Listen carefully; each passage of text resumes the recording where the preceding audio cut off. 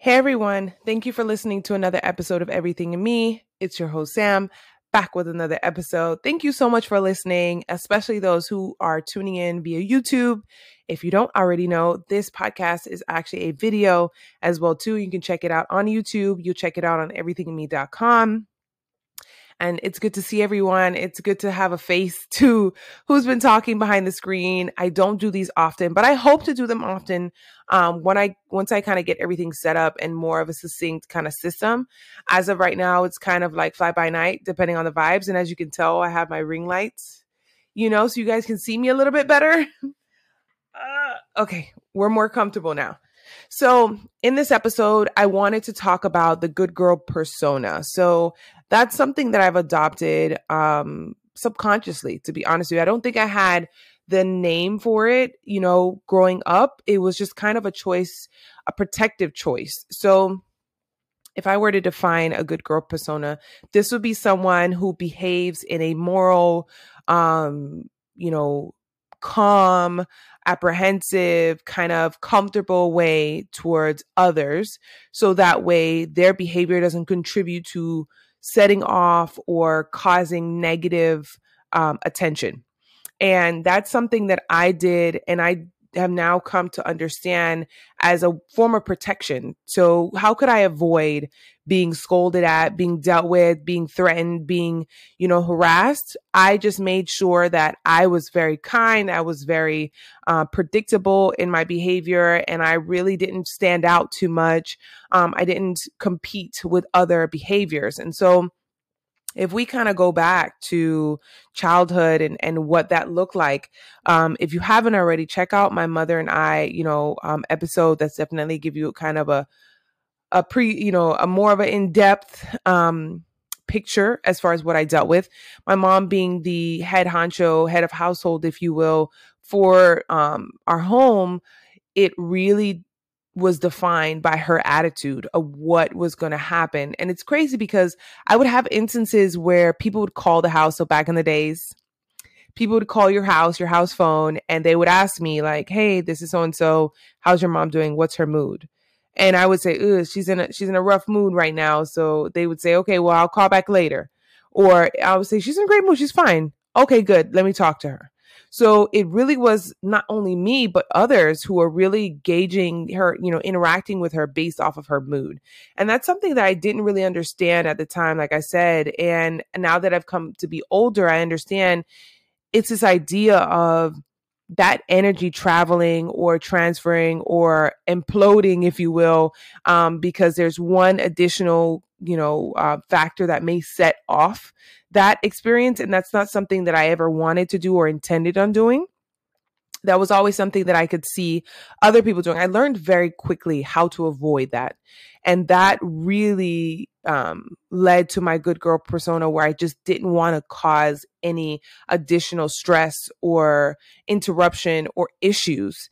And it was a very unique and intentional way of doing things. Now, growing up, my brother was always he was always a match to my mom's fire, and he could light her up with no problem in the negative way. And that's never something that I wanted to do. That's always something I always try to shy away from. So my behavior really, really kind of like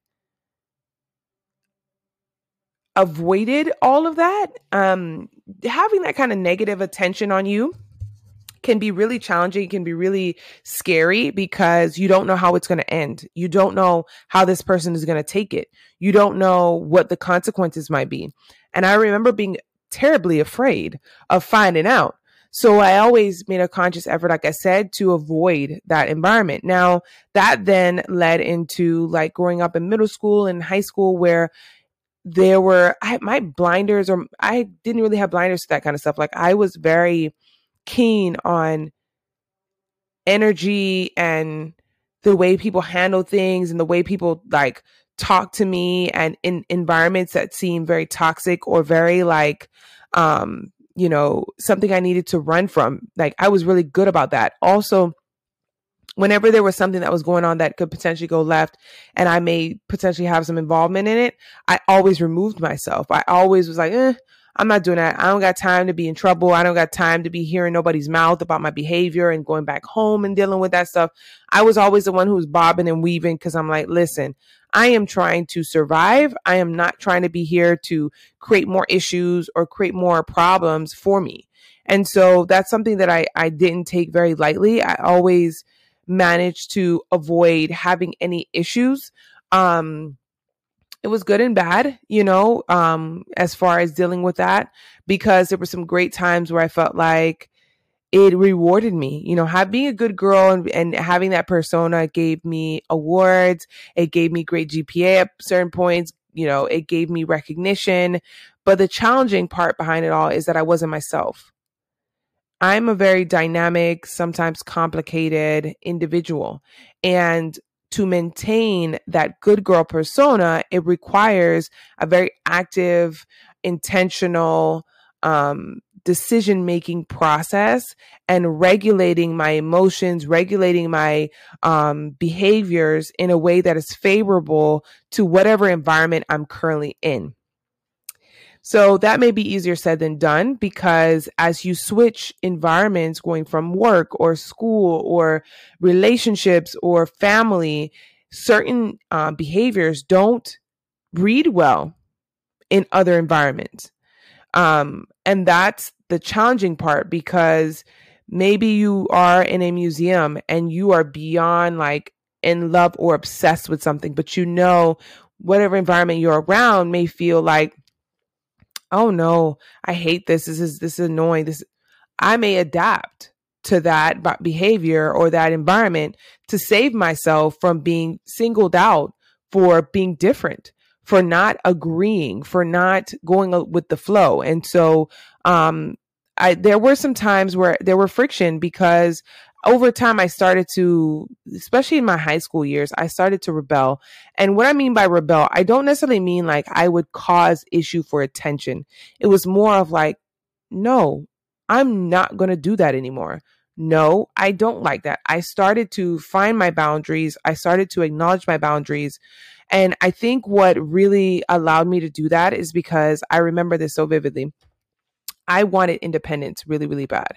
That was one of my top priorities in high school. I wanted to move out really bad. I don't know, for those of you who grew up in toxic environments, for me, it's like, I'm trying to find my way out. Like every day I'm trying to find my way out. Whatever I have to do to find my way out, that's what I'm going to do. I got a job at 16. I was trying to be independent. I was trying to get out because I knew I didn't want to be in that environment. And so there were little moments here and there where I would just be like, yeah, no, that's not going to work.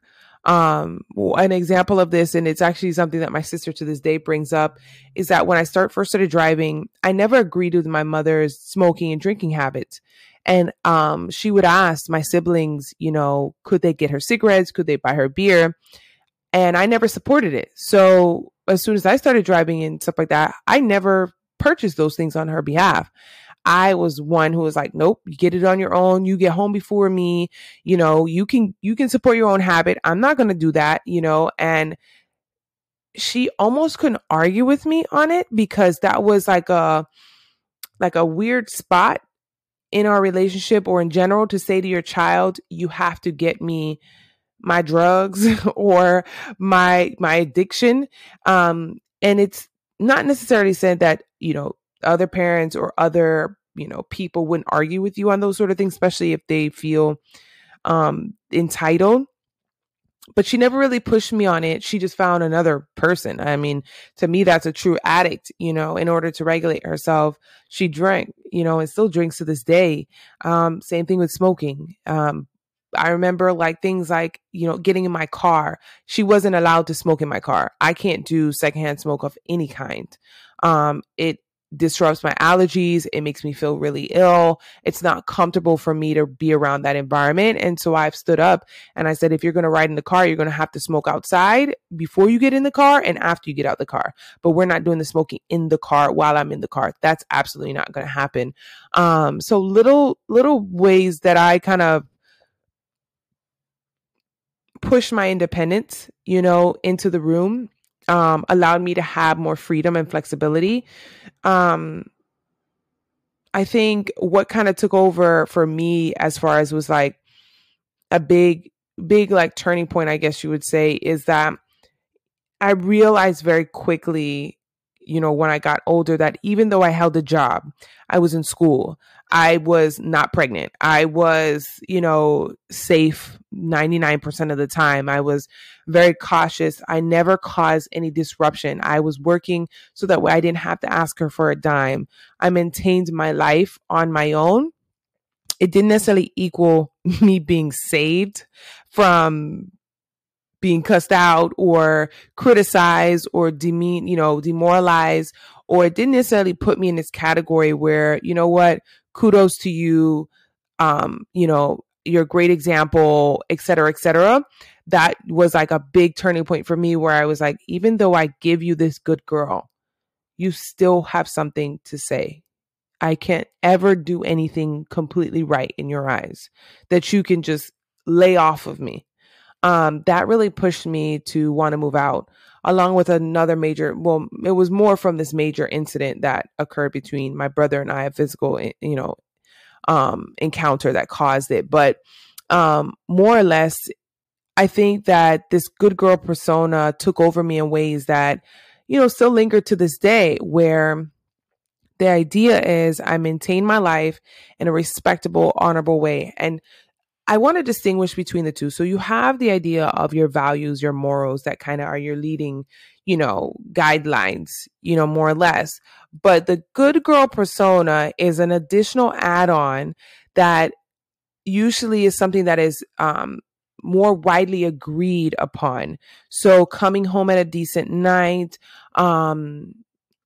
decent time of night, waiting till marriage, even though they're religious choices, in that. But the idea of like behaving is more what I'm referring to.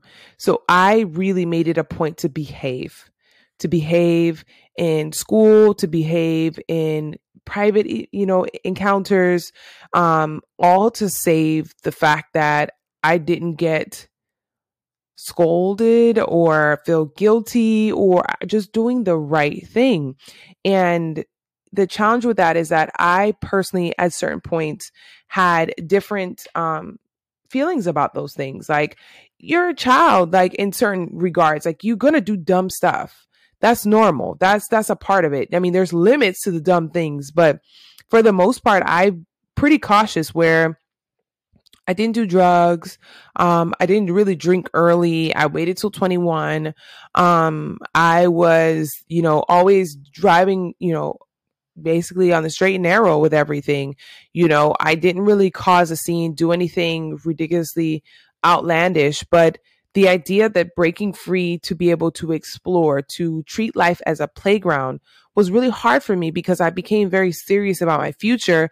One, because I was afraid of failing and having to deal with, her crap again or just being in that situation. But two, I felt like if I did things right, if I follow life's course the way it's supposed to be or societal expectations of where it's supposed to be, I would be married with kids and a degree and happy and with a house and all these sort of things. And so it was this concept that in order to gain all of the things that I wanted out of life, all my goals, I had to behave in a way that was acceptable, that was, comfortable with other people. So one of the things is I worked in a predominantly white department, and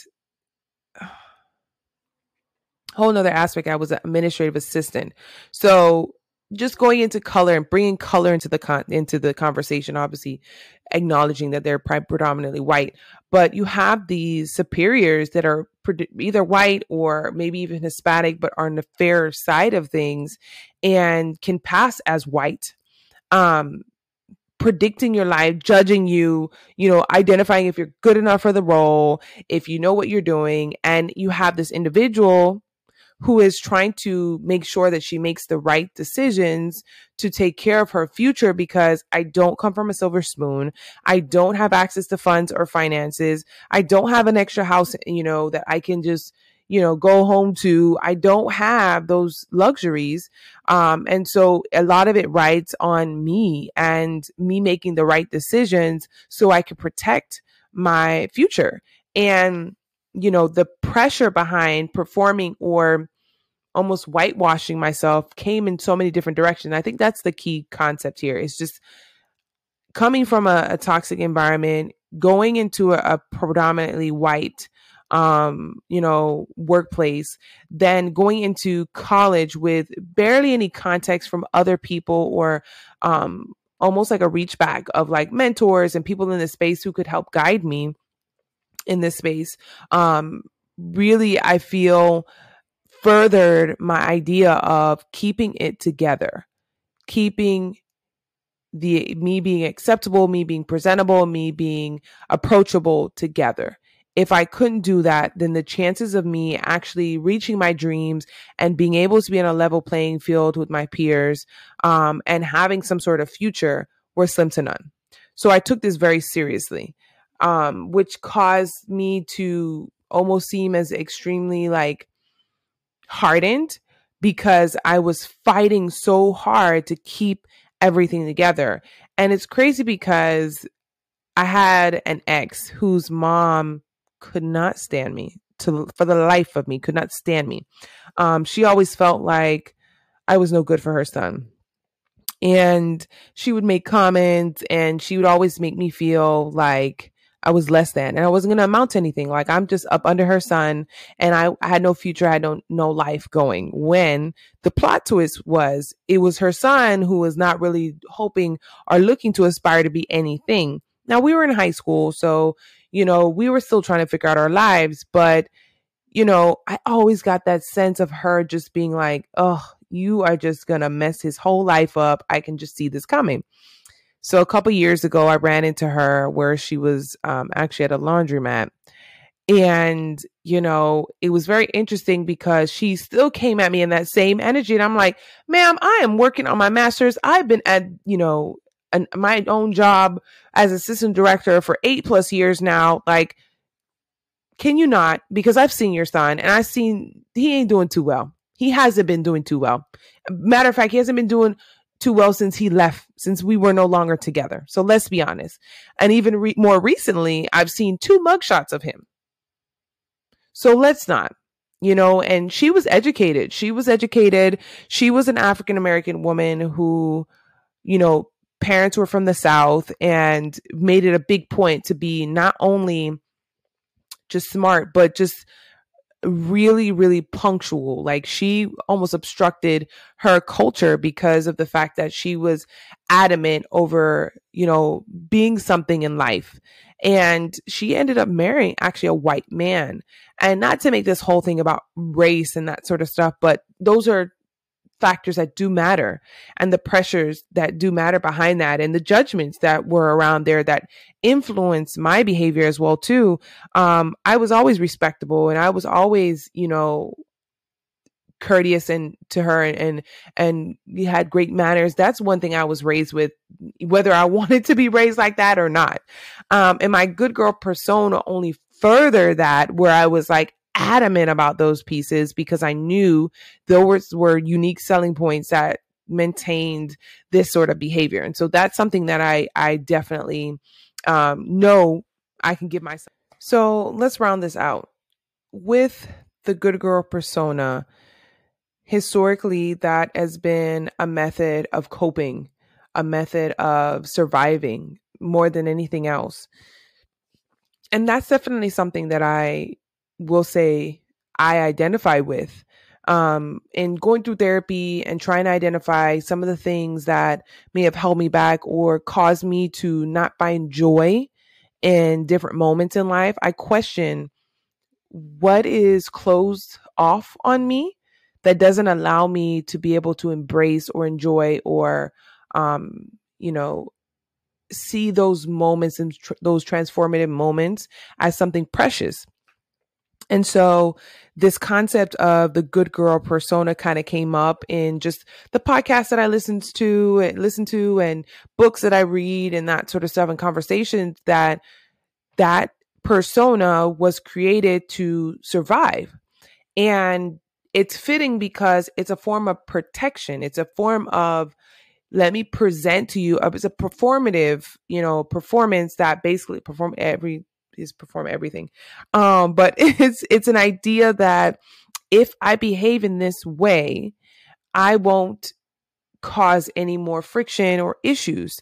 And if I act authentically, that means that I could potentially throw this whole thing. And it's not just only good girl. There's many different behaviors or personas that we adapt. And I highly, highly encourage you guys to explore different personas that we all adapt in order to survive.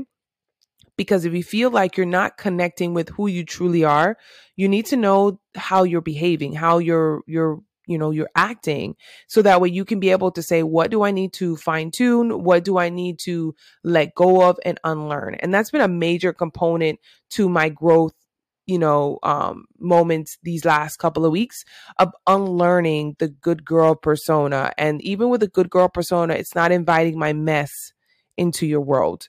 That showed up in my relationship, where I'm hesitant to not only put my mess, but also the superhero complex. So I think a lot of independent people have this kind of behavior where we are holding every bit of friction or inconsistency or mess or chaos or unpredictability, and presenting to our environments, our communities, something that's put together, it's thoughtful, it's consistent, it is presentable. When the reality is there's a lot of behind the scenes kind of filtering that goes on in order to have the outcome that looks great to the audience. And that is a very taxing and exhausting experience. And that's something, again, I wasn't willing to continue to do. And it may seem like, what are you even talking about? But the amount of energy that it takes to do that is wild. Like, to be able to show up as I got my life together is a lot of work.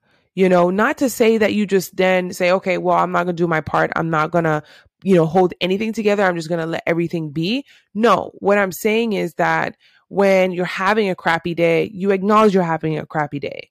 When you drop the ball, I drop the ball. Like, you're more transparent about what factors are kind of contributing to, your mood or your journey or your thought process in life, versus kind of just thinking like, I have to be good all the time. And as I rework and unlearn some of those behaviors, I realize how much I've held my breath in certain situations to seem like I'm the one who's going to get us through it, when a lot of the times I don't know what I'm doing. That's not to say that, I don't have anything to learn. And I think that's the biggest component, is when you walk into a situation feeling like, I know my role, I know what I'm supposed to do here. You remove the opportunity for you to learn and to grow as a person, and to have those imperfections that create the aesthetic, the unique originality of who you are. Instead, you don't invite those, into the room. What you do is you basically try to cover up all those flaws. And it's scary. It's like putting those filters over yourself to be able to project this kind of snatch ways, flawless skin, when the reality is it's not that way. Like, right now we are PMSing, so we are breaking out everywhere, honey. Honestly, is a lot going on, and I think embracing that originality, embracing the mess, is more connective. And that's whole premise behind, one of the layers that I've been peeling back with everything in me, is being able to acknowledge and almost rethink this good girl persona of having my life together. Everything seems like it's working out. I don't only post my wins. There are many losses, more losses than there are wins. I don't acknowledge how I'm fearless and I can go through anything and feel great about it. No, I am sometimes shitting bricks, and I'm not necessarily always putting on a brave face. I'm processing things emotionally in a more in a way that's healthier versus destructive. And so that's why I'm able to maintain myself. But that doesn't mean I don't have these breakdowns. And that doesn't mean that I don't still have the wins because of my effort, And I think for those of us who are unfortunately still working on allowing some of those filters to exist, don't be upset. I don't think anyone should feel guilty for having filters, for still, trying to survive, because it's a necessary skill in order to produce safety, comfortability, opportunity.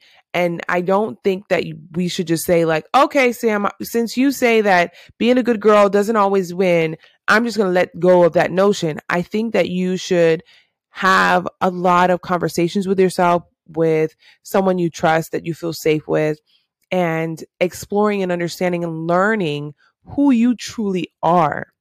And that makes me emotional because it's not like we sometimes do these things because we want to. It's because sometimes we feel like we have no choice.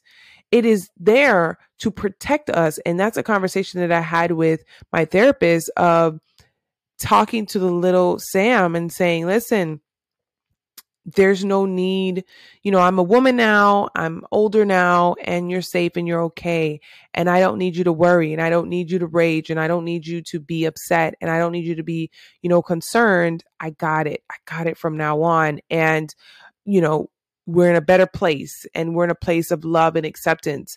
And a lot of people don't get to say that, but for those of you who are still trying to find that place, one of the ways that I highly recommend you kind of do is find small outlets in which you get to explore and really use life like a playground, whether it be, I wish I had it with me. I don't have it with me, but, having a moment where you get to do childlike things, reflecting on the times of your life where you did feel like you had freedom of expression. You were able to just enjoy the small things. You enjoyed times with yourself. You laughed really, really hard, and find ways to start to experience those things. Now, I will say, once you start making this change, please don't be warned. Be warned that those people around you will say there's something different about you. And that difference can be seen as a threat. Some people will say, you're glowing. Wow, I'm so happy for you. Some people will say, what's changed about you? What's wrong with you? Why are you so happy? Why are you so in such a good mood? Now, that fear is because your behavior that you maintained has proven to them it's been more acceptable. They're more comfortable with it. Sometimes it's the independence, that you, or the codependency that exists within the relationship. And then you want to become independent, which threatens them, which puts fear in them. Anyone in your entire life, pastor, cousin, best friend, mother, dad, whomever, boss, that is threatened by your happiness doesn't deserve to be in your life. Anyone who is threatened, who becomes upset, who becomes bothered, who becomes irate, who becomes concerned in a negative way about your happiness does not belong in your life. And that may seem extremely hard to swallow. But what you have been doing for probably many years now is swallowing your happiness to allow them to be comfortable. And even if you're listening to this and it's stirring something up to you, that lets you know that it's time for a change. Now, this doesn't have to happen overnight. This doesn't have to be a big announcement to everybody on social media. This can be a put in play practice that you do on your own in different moments of your life. And one of the biggest things I recommend is you succumb to the universe and say, listen, I've been avoiding things to make other people comfortable. I've been hiding pieces of myself to make other people comfortable. You may not have a home yet. You may not have a safe space yet. But I guarantee you, with all of the connectivity options of the world, there is a place that you can call home. The main space is you, always. But there are other communities that love and enjoy those sort of things. And even just an example, maybe meetup.com.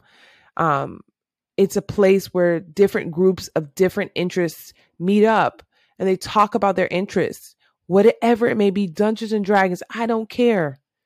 There's somewhere, there's a message board, there's something out there that one strand of you that you find joy and hope and light into is there to support you. And once I let go or start to let go of this good girl persona where I can be irregular, I was able to open up, luckily enough, and have conversations around the fact that I've been continuing to manage my emotions to save other people from what I feel like is a hot mess, when that was kind of the biggest draw to them, where they were like, I get it. Me too. I have my own mess. I mean, I clean it up. It looks great right now, but there are days that things don't get picked up. There are days that things just don't come together. I always like to be presentable, and I think that certain cultures, really do shoot for having my shit together, having my life together as a survival tactic. So that way they are not deemed dirty, nasty, incapable of managing their lives. Judgment doesn't come into play, questioning their mental health. It's a safety precaution. But the reality is no one is perfect. No one could possibly manage their life so seamlessly in a way that there's no issue. Even if you live in a minimalistic world, there's still factors that are beyond your control that can impact your life. And I don't think that you should take that personally. I think you should take that with a grain of salt. And, I'm a big firm believer. It's not what you go through, it's how you go through it. And since I've been able to come to understand some of the ways in which I've adapted certain behaviors to survive, I can be kinder and better to myself and say, let's mourn that side of you and let's welcome in a side that you can be excited about, that you can get to learn a little bit more, you get to enjoy a little bit more, and something you can love on in a different way, in a different level, and just see life so differently. And so, I am extremely, extremely excited and looking forward to this kind of new version as I blossom. And I really do hope that, the happier version of me stays with me and is okay with the mess. I've definitely set out in, years before to search and find more joy when joy comes within, which I understand that, but I didn't realize that shedding that adaptive behavior would equal, more joy. And so I'm sharing that with you all. And I hope that, helps you kind of guide yourself and navigate things a little bit differently and look at things a little bit differently. And just know I'm rooting for you. Like, I want you to win. I want you to be happy. I want you to be fulfilled. I want you to be, loved by you. My my calendar says I am worthy of my love. I love you doesn't necessarily have to be an external you. It can be an internal you. And that's great mirror work. Just recognizing yourself and supporting yourself is a great start to peeling back some of those layers and letting go of some of those filters that we all put on at certain parts of our life to survive. I envy those people who walk into rooms as themselves and leave those rooms as themselves.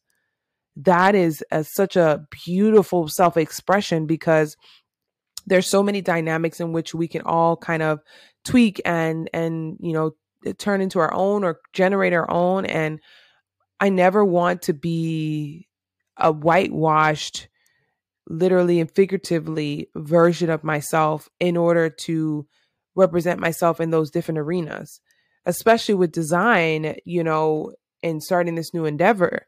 It's been a major component where I just don't want to lose sight of my influence, my loves, because of the trends or because of, my years of experience or lack thereof, and because of the doubts that may exist or the competition that may exist. And so there's many factors that threaten our sense of self, but we are the commander in chiefs of what we want to be and who we want to be. And it's a conscious decision to invite yourself in the room. And I hope that you invite yourself in every room that you walk into, alone, with people, amongst community members, whatever it may be. And I thank you all for listening, as always. I think that, as I've matured and as I've learned myself more and gotten more comfortable in this space, I don't think I could do it without the messages that I receive from you all, and, just the encouragement and the connectivity that you feel through these different ways. And I'm a visual person. I watch many different influencers on YouTube specifically religiously, and they give me life. And so I'm going to try to incorporate this more. Let me know your thoughts, comment below, text me, as far as message me really on Instagram and Everything in Me IG. I definitely want to hear more about your thoughts. And, if you're interested in small groups, check out everythinginme.com and sign up where it says small groups. I would love to chat with you guys via Zoom or some sort of, video conferencing platform. So thank you so much for your time. And I look forward to chatting with you guys in my next episode. Maybe it's just an episode. Maybe it's a video. Who knows? But thanks, guys.